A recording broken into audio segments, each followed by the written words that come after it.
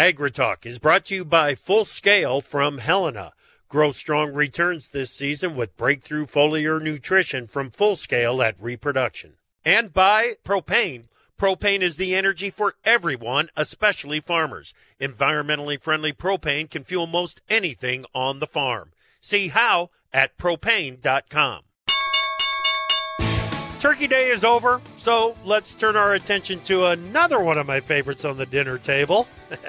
The dairy industry is in a unique position to have an influence on what is expected to be a fairly intense farm bill negotiation in 2023. We'll find out what one dairy cooperative has planned to influence the process. From the advent of the Advent season via Farm Journal broadcast, this is AgriTalk. This morning we begin with a conversation with Brody Staple and Mike L. Wedig from Edge Dairy Farmer Cooperative. Then it's Paul Kaufman from Merck Animal Health.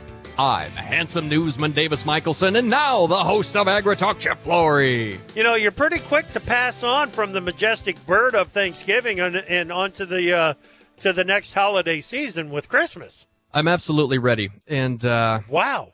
And I'll tell you why. Oh, and I know you're a music fan, right? Absolutely, love music. Is there a particular Christmas song that you're looking forward to this holiday season?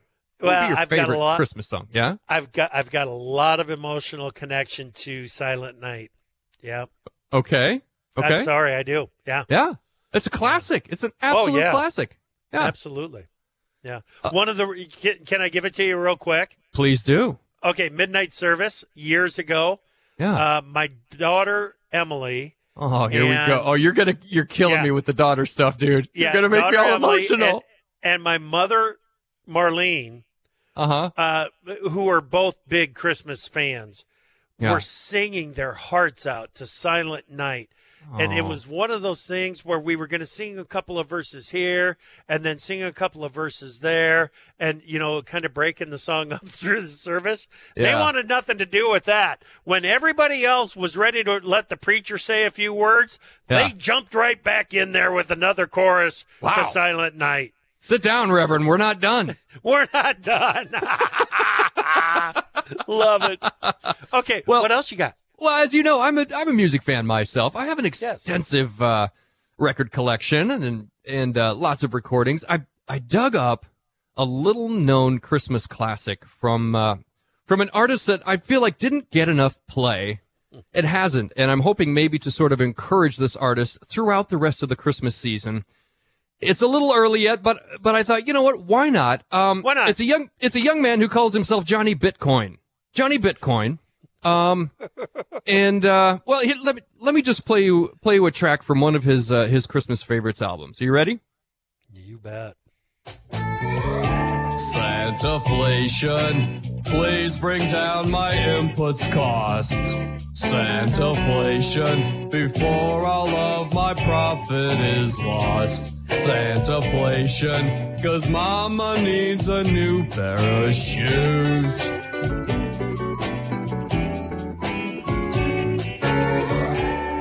Johnny Bitcoin. Mama Johnny needs Bitcoin a new pair of shoes. Sounds very forlorn. He's a little forlorn. Yeah. There's definitely sort of a blue country feel to a lot of what he's got on the album. And I may play more from his holiday favorites as the season goes on. But I thought, you know what, let's give the kid a chance. It's almost like Johnny is coming off of some sort of an artificial high from earlier in the year, and as we get into the end of the year, just can't really understand exactly what happened to him. Johnny Bitcoin's all about the artificial high, and that's where some of the sorrow comes from in his music. It's a gut-wrenching album. I'm excited to share it with you and the rest of the listeners. So should be great. Outstanding. Should be great. Yeah. Having said that, yes. Let's talk about some market stuff. You know, it's a market show, whatever. Sure. I want to know what's in your head as far as what traders might be watching in the markets through the end of the year, and I'm going to throw you in the deep end of the pool. Talk to me about wheat. Okay. The number one thing that I think about when I think about wheat right now is the condition of the HRW crop. And the only reason that I'm thinking about that is because we lost some quality and some bushels out of Australia. Mm-hmm. We've lost some bushels out of Argentina. If those two things hadn't already happened, I probably wouldn't be as cued in to the U.S. crop conditions as I am, but I am. We've got a crop that is exceptionally vulnerable to winter kill and damage and so on. So I'm going to be watching that. Export demand, got to watch that. There's some rumblings that maybe the U.S. has started to import a little bit of wheat out of Europe, so we're going to watch that as well. And then something that we talked about yesterday with Karen Braun, or on Wednesday with Karen Braun, could we see some wheat make its way into feed rations in the U.S.? Normally, I wouldn't say that about $8 wheat, but when you've got $9 cash corn, maybe it could happen. Yeah.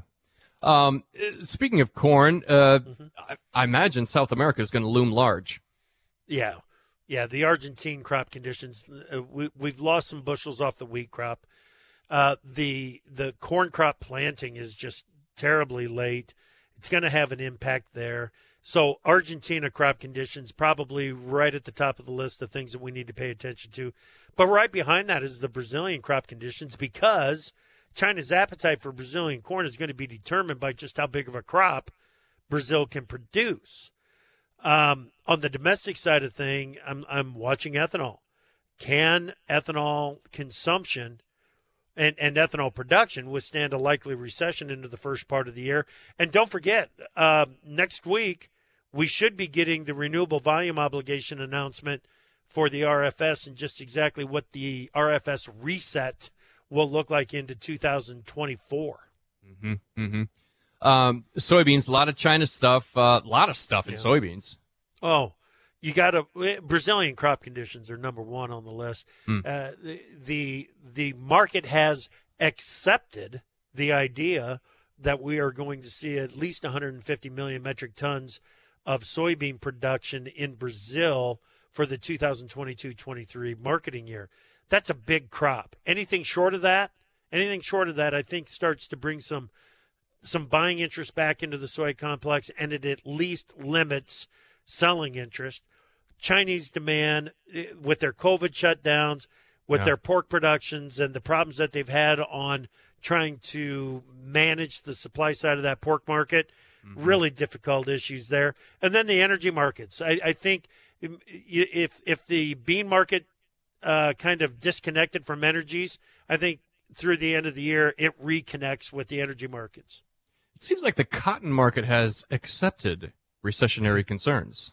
Definitely, it certainly has. When we're trading as low as we are, the recession and the potential weight on apparel sales is clearly reflected in this cotton market right now. All right, we don't have much time. I know you love to talk cattle. Go. Yeah. Market-ready cattle, market-ready numbers coming out of the feedlot, the placements of the lightweight animals, heifers in the feedlot. We got to watch that. And then demand, can it withstand recession? And it's kind of the same list for hogs, no question about it. Just what are the numbers of market-ready animals going to be?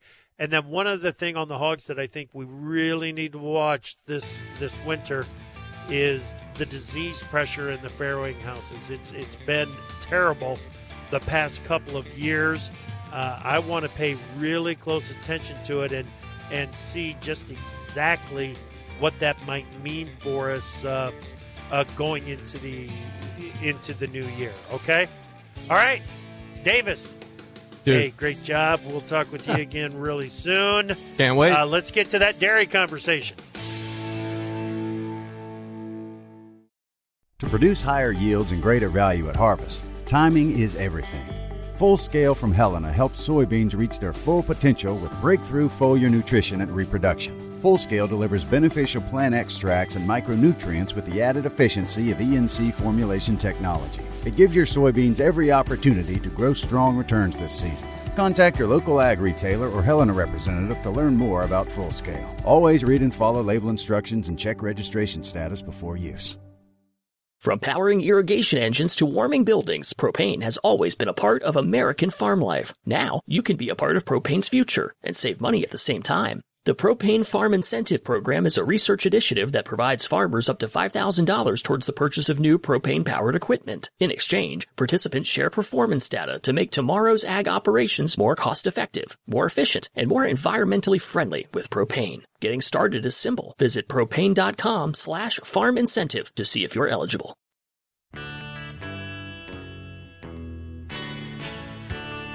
Our name says it all. AgriTalk. What more do you need to know?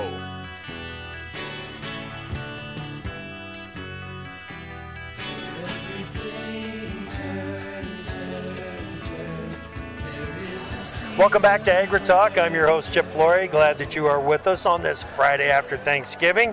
It's a dairy day here on AgriTalk, and right now we are talking with Brody Staple. He is with the Edge Dairy Farmer Cooperative.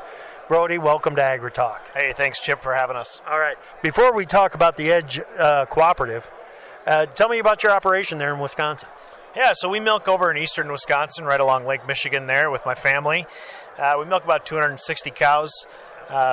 Started a dairy about 10 years ago, and we're doing it because we feel it's the best place to raise a family. So we're milking some cows, we're raising some beef cattle now, and we do a fair amount of cropping. First generation dairy. What are some of the challenges there? So I always ponder that question. Am I actually a first generation? So we bought a dairy. My grandpa immigrated from the Netherlands, because he wanted a dairy farm, and but we're not on that farm anymore. So we've grown over the years, and so there's certainly challenges, and I'm not any further set apart than anybody else, right? But we've learned a lot of lessons. There's also a lot of really good things. There's opportunities to grow. You don't have that traditional mentality of, well, this is how we've always done it, right? So it gives us a lot of freedom on our farm. We're able to try a lot of new things. We probably take more risk than we should at times, but we know we're responsible for it. So, yeah. Well, with that additional risk that you might be taking on comes some potential rewards, and you've got to stay a little nimble, don't you? Yeah, absolutely. The dairy market is always changing, and just the ag world that we live in is always changing. So it's fun to come to things like this here down at NAFB and learn about what's going on in the industry as well. Yeah, very cool, very cool. All right, so tell us about the Edge Dairy Farmer Cooperative and your role there. Yeah, so a couple of years ago I got involved on the board, and now I'm serving as the president of the board. Gotcha. Tell us about the cooperative. What's the market? Sure, yeah. So Edge is a dairy co-op. We're based up in Green Bay, Wisconsin. We've got members over the entire Midwest, from Kansas to Ohio, Minnesota, South Dakota. So we're a verification co-op. It's a sort of a demand that the federal orders put on us. It's a law that was created back in the 40s. And so we've grown as a verification co-op. It's what we do, but we've been able to bring so much value back to our membership. And so now we're growing into all these different areas. But one of our big things is policy, federal policy. So it's a big focus. We've got a great team in place. We partner with Michael Torrey & Associates down in Washington, D.C. They do a lot of our lobbying down there. But we also... our tagline is the voice of milk. So we take farmers every year as able and take those farmers, and we'll take a plane load of farmers down to Washington, D.C.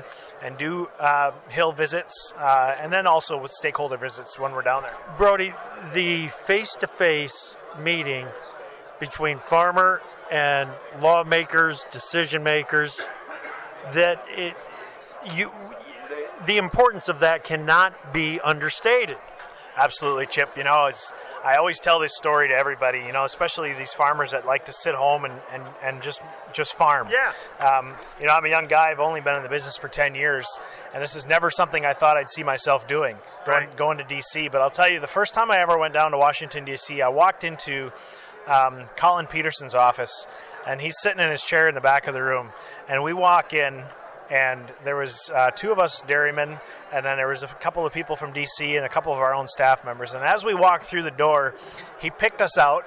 You're a farmer, you sit next to me, and you're a farmer, you sit next to me. You guys can sit over there. Now I want to talk to you guys. Yeah. And that's every time we go on a hill visit, That's what they want to hear, and I can't tell that message anymore. I mean, we're trying to convince people, get on the airplane, because it really makes a difference. Yep.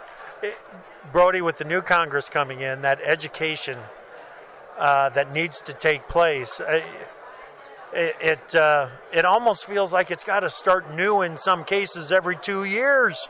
Yeah, it's exhausting to think about. Yeah. They're not even there yet. But yeah, as we see more and more disconnect from rural and especially from agriculture, and not just in Congress, but just general populace, people that don't know where their food is grown anymore and where it's coming from. And, I heard some really discouraging news last night at dinner, and that is we're looking at being a net importer of food in the United States in the coming years. And that's a really scary situation. Yeah. To us, as food producers in this country. So continuing to educate policymakers will be a goal of ours far into the future. All right. The climate smart farming, it's been a lot of conversation because there's been an influx of cash into the effort here. EDGE is part of that. Yeah, Tell us about it. Yeah. So we were rewarded the $50 million grant. It was pretty exciting for an organization as small as us. But, we've done a really good job of being able to partner with our farms and our members. So Wisconsin is a bit unique. We've got a lot of these farmer-led watershed groups, and we've got really good relationships with these people already, these farmers that are on the ground. Farmers, like I mentioned earlier, tend to sit home and farm, right? Not a lot of guys want to get out on the road and do TikTok and yada, yada, yada. They want to just farm. They don't have time for it. Right. So, that's where we come in as sort of a, hey, we're going to take the good things that you guys are doing, put that data together and show people the numbers. We're going to crunch the numbers, we're going to show the science, and we're going to put that in front of policymakers, and we're going to put that in front of the consumer to show that farmers are actually stewards of the land and they're doing a really good job. Yeah, I love it. What is the goal with the Climate Smart project that you are going to be managing at EDGE? Sure. So there's several projects going on, but really I think, the main focus is going to be starting more of these farmer-led groups. Yep. Because there's a lot of room for growth, not only in Wisconsin, but across the Midwest, to get a lot more of these groups, and encouraging farmers to try things, right? So maybe we're able to come in and help mitigate some of that risk so that they're not afraid to try these new practices, cover cropping and no-tilling, and, it's easy to look across the fence. But, if we can come in with data and say, hey, you know what, this is not going to affect your bottom line. We can get you to do this, and you can save soil and keep the soil in the field by trying these practices. So we're going to start the groups and try and grow those groups. Have you put any feelers out to the farmers, see what the level of interest might be in participating? Well, we're already tied into a fair amount of these groups, right? Okay. We do a lot of the administrative work for a lot of these farmer-led groups. And the interest is growing. There's new groups that are popping online. And I'm personally the president of our local watershed group. And, we're seeing new membership. We're seeing more cover crop acres every year. People are trying new practices slowly but surely. And that's why we're there, is to encourage them, to show them that it works, so that, in the future they continue to use these practices. All right. I want to switch gears on you a little bit. Talk about another challenge that we hear from dairies all the time, and that is labor management. What's your experience? What are your thoughts? So it was going back to my personal story, I guess, when we started a dairy 10 years ago, we came from an 80-cow small family farm to, milking a few more cows and having to rely on immigrant labor. My brother and I, between the two of us, have 10 kids, but they're not quite there yet, and so that was a big learning curve for us, is learning how to utilize immigrant labor, but also knowing how to cultivate a culture at your farm to attract these people to your dairy. So it's been a challenge over the years. It continues to be a challenge for a lot of dairymen in Wisconsin and throughout the Midwest. But we know that there's options out there. We know, the options that are out there don't necessarily work for dairy, right? We can't turn the cows off in September and go home for Christmas and come back and fire them back up like they can down in California. Not on the cows, but on the fruit and the almonds, It's a seasonal thing. So, right now we've got the Farm Workforce Modernization Act has been through the House down in Washington, and we're trying to get that through the Senate. We were hopeful. We've still got some hope that, in a lame duck session we can get this thing through. It's not a perfect bill, but it does, cover two of the objectives that we would really like to see, right? And that is knowing who's here and where they're here and documenting the people that are here, and then also getting a legal way to get more people here, right? So that we can have a sustainable, reliable workforce. Yeah. What are you thinking about for 2023? Well, we've laid out our Farm Bill priorities. Obviously, that's a big thing coming up here, something that we'd really like to have an influence on. And so we've got some priorities there. We've released our priority on federal order pricing, which is something that everybody loves to talk about, I'm sure, when it comes to pricing milk. Why not? So those are some things, and then we've got the milk labeling, the dairy labeling product thing has been sort of a thorn in our side, and we've been trying to push this and trying to move it. As you know, the rules are already on the books. We just need a FDA that is willing to step up and enforce what's on the books already, and it's something we're not going to give up on. We're going to continue to hammer that message. Excellent. Brody, thank you so much. That's Brody Staple, Edge Dairy Farmer Cooperative. We're going to continue the conversation with the folks here at Edge, talk a little bit more of some of those government policies coming up next, right here on AgriTalk.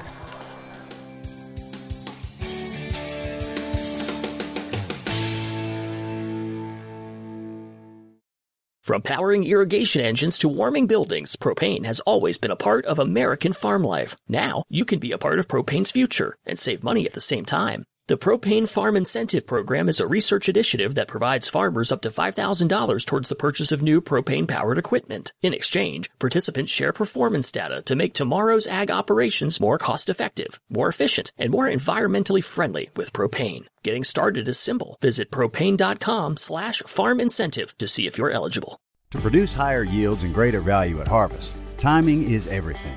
Full Scale from Helena helps soybeans reach their full potential with breakthrough foliar nutrition and reproduction. Full Scale delivers beneficial plant extracts and micronutrients with the added efficiency of ENC formulation technology. It gives your soybeans every opportunity to grow strong returns this season. Contact your local ag retailer or Helena representative to learn more about Full Scale. Always read and follow label instructions and check registration status before use. This from the Smithsonian at si.edu. The Pilgrims, with a puritanical rejection of public religious display, held a non-religious Thanksgiving feast, aside from saying grace, using the 3 days for feasting, playing games, and even drinking liquor. In 1623, the Pilgrims at Plymouth Plantation, Massachusetts, held another day of Thanksgiving. As a drought was destroying their crops, colonists prayed and fasted for relief. The rains came a few days later. Not long after, Captain Miles Standish arrived with staples and news that a Dutch supply ship was on its way. In response, colonists held a day of Thanksgiving and prayer on June 30. This 1623 festival appears to have been the origin of our Thanksgiving Day because it combined a religious and social celebration.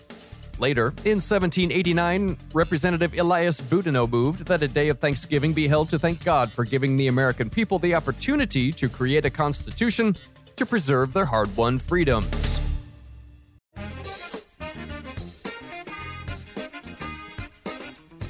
Opinions expressed on AgriTalk do not necessarily reflect the views of Farm Journal Broadcasting, affiliate stations, or sponsors.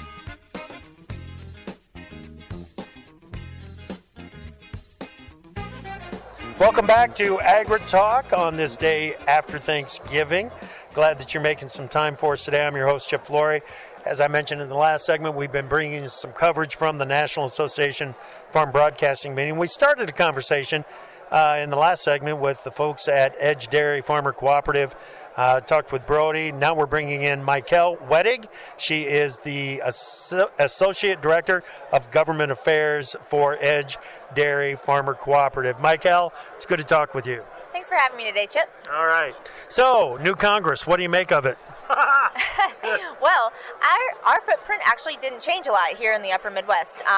For members of Congress that have our members in their districts, they pretty much stayed the same. Yep. So there is going to be a lot of education to do in the new Congress. We still want to reach out outside of our footprint, but we were able to keep a lot of the same folks here in our footprint. So we're happy to still have a bunch of our friends there and excited to make new friends. All right.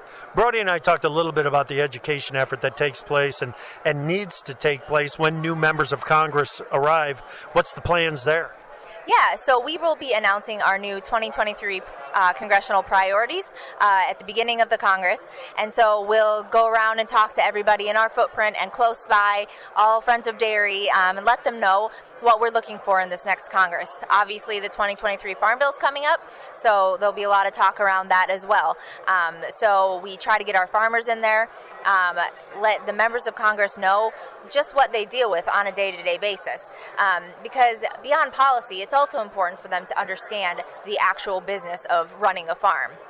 The policy, is a difficult question, a difficult issue. But if they don't understand what's happening behind the farm, it becomes a lot more difficult, and it doesn't seem as important to those members of Congress. So, really, the first and foremost, we want to make sure that they understand what farming is all about.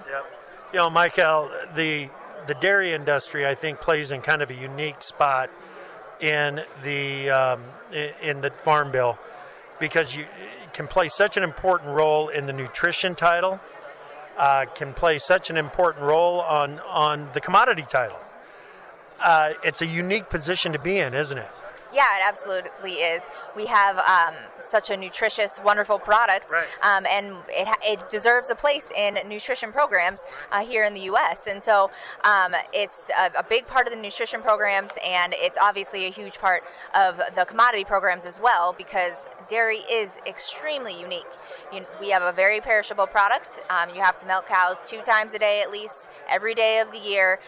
So we are in a different position than any other ag industry, even in ag. And so, the discussions around dairy are certainly unique, very different from every other commodity. And that's why it's a little bit more difficult sometimes. Yeah. Another area in which dairy is unique is in pricing. That federal milk marketing order. Is it going to be evolutionary? Is it going to be revolutionary? What do you anticipate? Yeah, a lot of industry players have a lot of different ideas here. Obviously, 2020, the market volatility there really brought out the issues within the milk pricing system.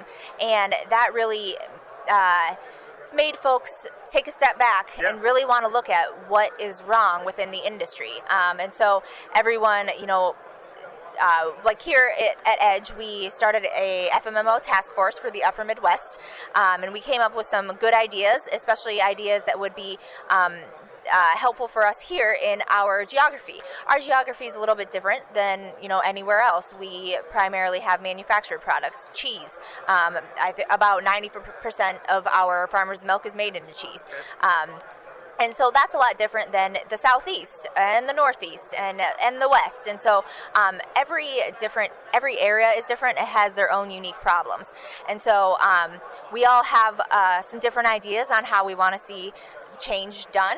And as far as evolutionary versus revolutionary, I think that really remains to be seen.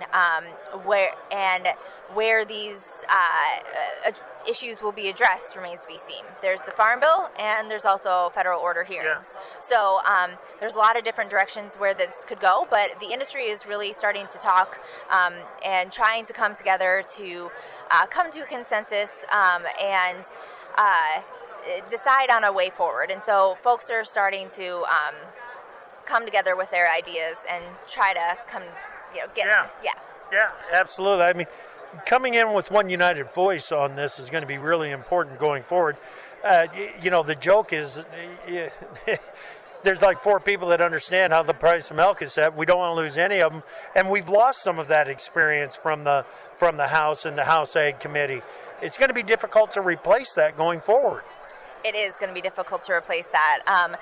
We have lost a lot of good members in the past few years in retirements and things like that. And dairy is, is something people don't necessarily want to learn that much about because it is so difficult. And so it's important for us to find our real champions and heroes in Congress because once you do know the issue, you're the go-to. So one of the positives that you've got is G.T. Thompson is one of your champions. Absolutely, yes. We are very lucky to have him in the chairman's seat. Yeah, absolutely. Okay, dairy policy, it's being tweaked as we go forward because of the environmental pressures that are being put on everybody in agriculture. How does that play into the Farm Bill? Yeah, that's going to be a huge concern for us. Conservation is going to be a key in this upcoming Farm Bill, not only around funding, but just what that looks like. We want to make sure, from the EDGE point of view, that everything remains voluntary. We actually just got a Climate Smart grant through the Climate Smart Commodities Program. And we got $50 million to work with our farmer-led watershed groups to expand those climate-smart commodities and expand those opportunities for our members. And what we really want to showcase in those projects is that farmers can do this without government regulation. They can make it work on a voluntary basis. They can all get together, work together, and make it work in their different geographies in a way that works for their operation. Flexibility is going to be key here because one size fits all is not going to work for Climate Smart. And so I think that that's what USDA has shown with these pilot programs is that they know that there isn't a one size fits all, and they know that everyone's going to have to be innovative. And so we were happy to see USDA take that approach and continue to keep everything voluntary, and that's what we're going to want to see as well in the next Farm Bill. The climate initiatives to this point, and the funding is coming from the Commodity Credit Corporation. Someone that you used to work with in D.C., Mike Conaway, the old chairman of the House Ag Committee, wasn't real impressed, to say the least, in the source of the funding for some of these initiatives. Now, there's going to be a battle for funding in the Farm Bill. Some argue that those climate smart initiatives should be pulled into the Farm Bill, into the conservation title, or maybe a new title altogether in the Farm Bill. What are your thoughts there? We just want to make sure that the program continues to be funded, whether it is through the Farm Bill or just through the CCC.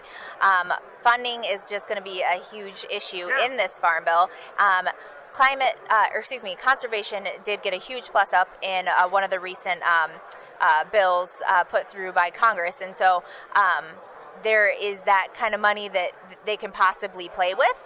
But I think a lot of people are going to fight to keep it within conservation, and a lot of people are going to fight to take it out of conservation to pay for updated reference prices and things like that. And so whether they pull those climate smart funds in, I don't know that in terms of funding, if that is something that anyone's really going to have an appetite to do, because they're going to want to put the money towards whatever priority they have. So I don't necessarily see that happening, but we do want to make sure that continues to be funded, hopefully just through USDA, but we will see how those conversations go. When we talk about the Farm Bill again and the funding issues, there's a lot of conversation around from the row crop guys. All right, don't mess with my crop insurance. That's all I'm really asking. Don't mess with my crop insurance. Is that enough to ask for? Because shouldn't the industry as a whole be trying to push the program and the policies forward? And if you're doing that, you're asking for more money, right? Yeah, I think, there's a lot of farmers out there that just want their crop insurance and want, the government to stay away. Basically just don't mess with my programs, and that is understandable.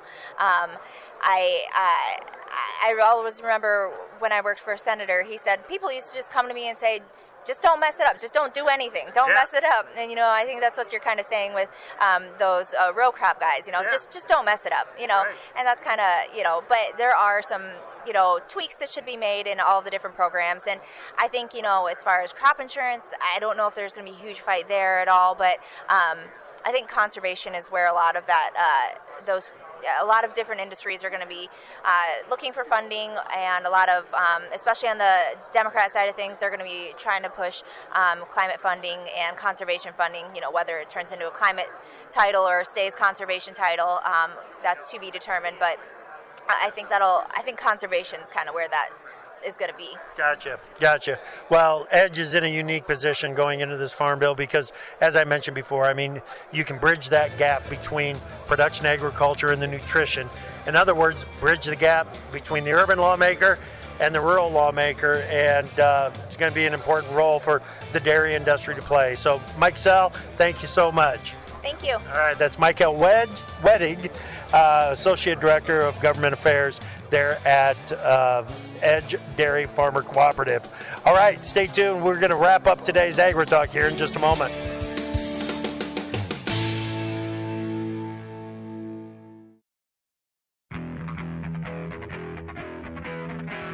AgriTalk is brought to you by the Conservation at Work video series. Farmer to Farmer, the Conservation at Work video series features real stories, real successes, real quick. See what's possible at farmers.gov/conservation.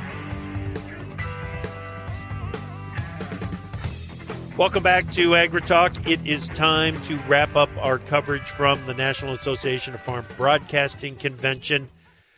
I had a chance to talk with representatives of the biggest companies, and these are the companies that you deal with every day. And this upcoming conversation is one that I'll admit, it took me by surprise. I am willing and usually very ready to tell the story of how agriculture is a leading technology industry. But this final conversation from Kansas City, it even got me fired up and excited about how technology is making a real difference for farmers and for the animals they care for. Paul Kaufman is the livestock intelligence lead for North America at Merck Animal Health. He joins us right now. Paul, welcome to AgriTalk. Thank you very much, Chip. It's good to see you. All right. So, pharmaceutical company investing in digital technology. Why? Great question, and one we get probably every day.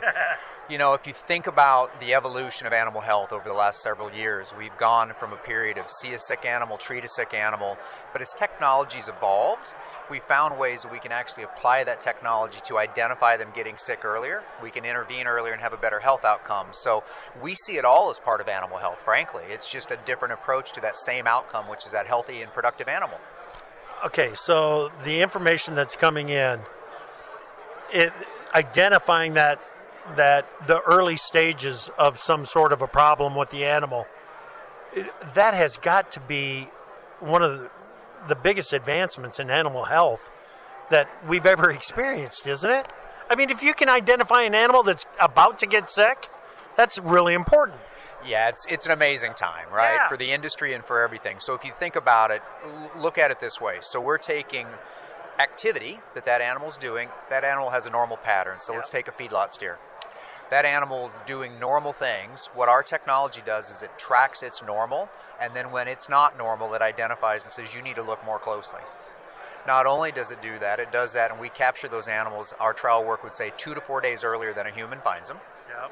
On top of that, with our technology, we make it easier from a labor standpoint where we can sit here and say, it's on the pull list. And by the way, we've identified that animal so the feed yard, so the pen writer knows which animal to pull. They can find that and pull that animal out and have them right there. Yeah, what he just showed us is a blinking green light that's on that animal. If a pen writer sees that, they're going to go get him.